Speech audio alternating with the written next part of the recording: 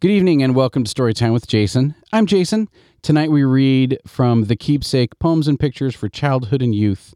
The author is lost to history, but the book was printed in 1818, and I got it from the Project Gutenberg website. The story called William. "My dear," cried his mother to William one day, as glowing and panting with heat, the parlor he entered in haste and alarm, and threw himself down on a seat. "My dear, what misfortune has hurried you now, and brought you so soon from your play? Have you lost your new ball in the field or pond?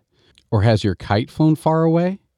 "My ball, my dear mother, is safe in my desk. My kite rides secure in the air. But I brought a poor boy whom I left in the hall, and who claims your attention and care. I found him just now as returning from play. I passed by the side of the wood.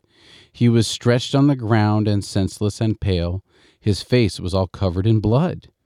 "Oh, quick, let us go. Sure we will linger too long," cried his mother. "My love, lead the way."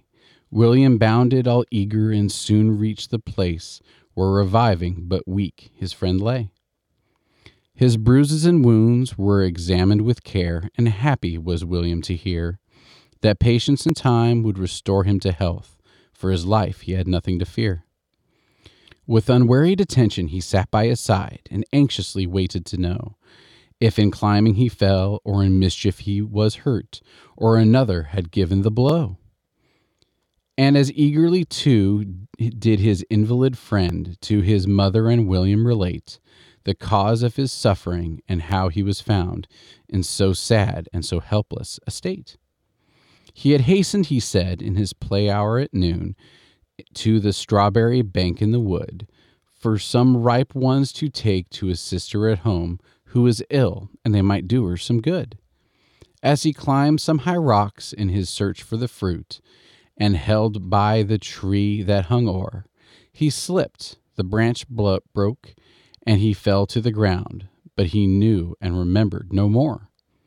His name, too, he told, and the place where he lived, and quickly young William ran there, to tell his good mother her son was now safe, and from them would receive every care.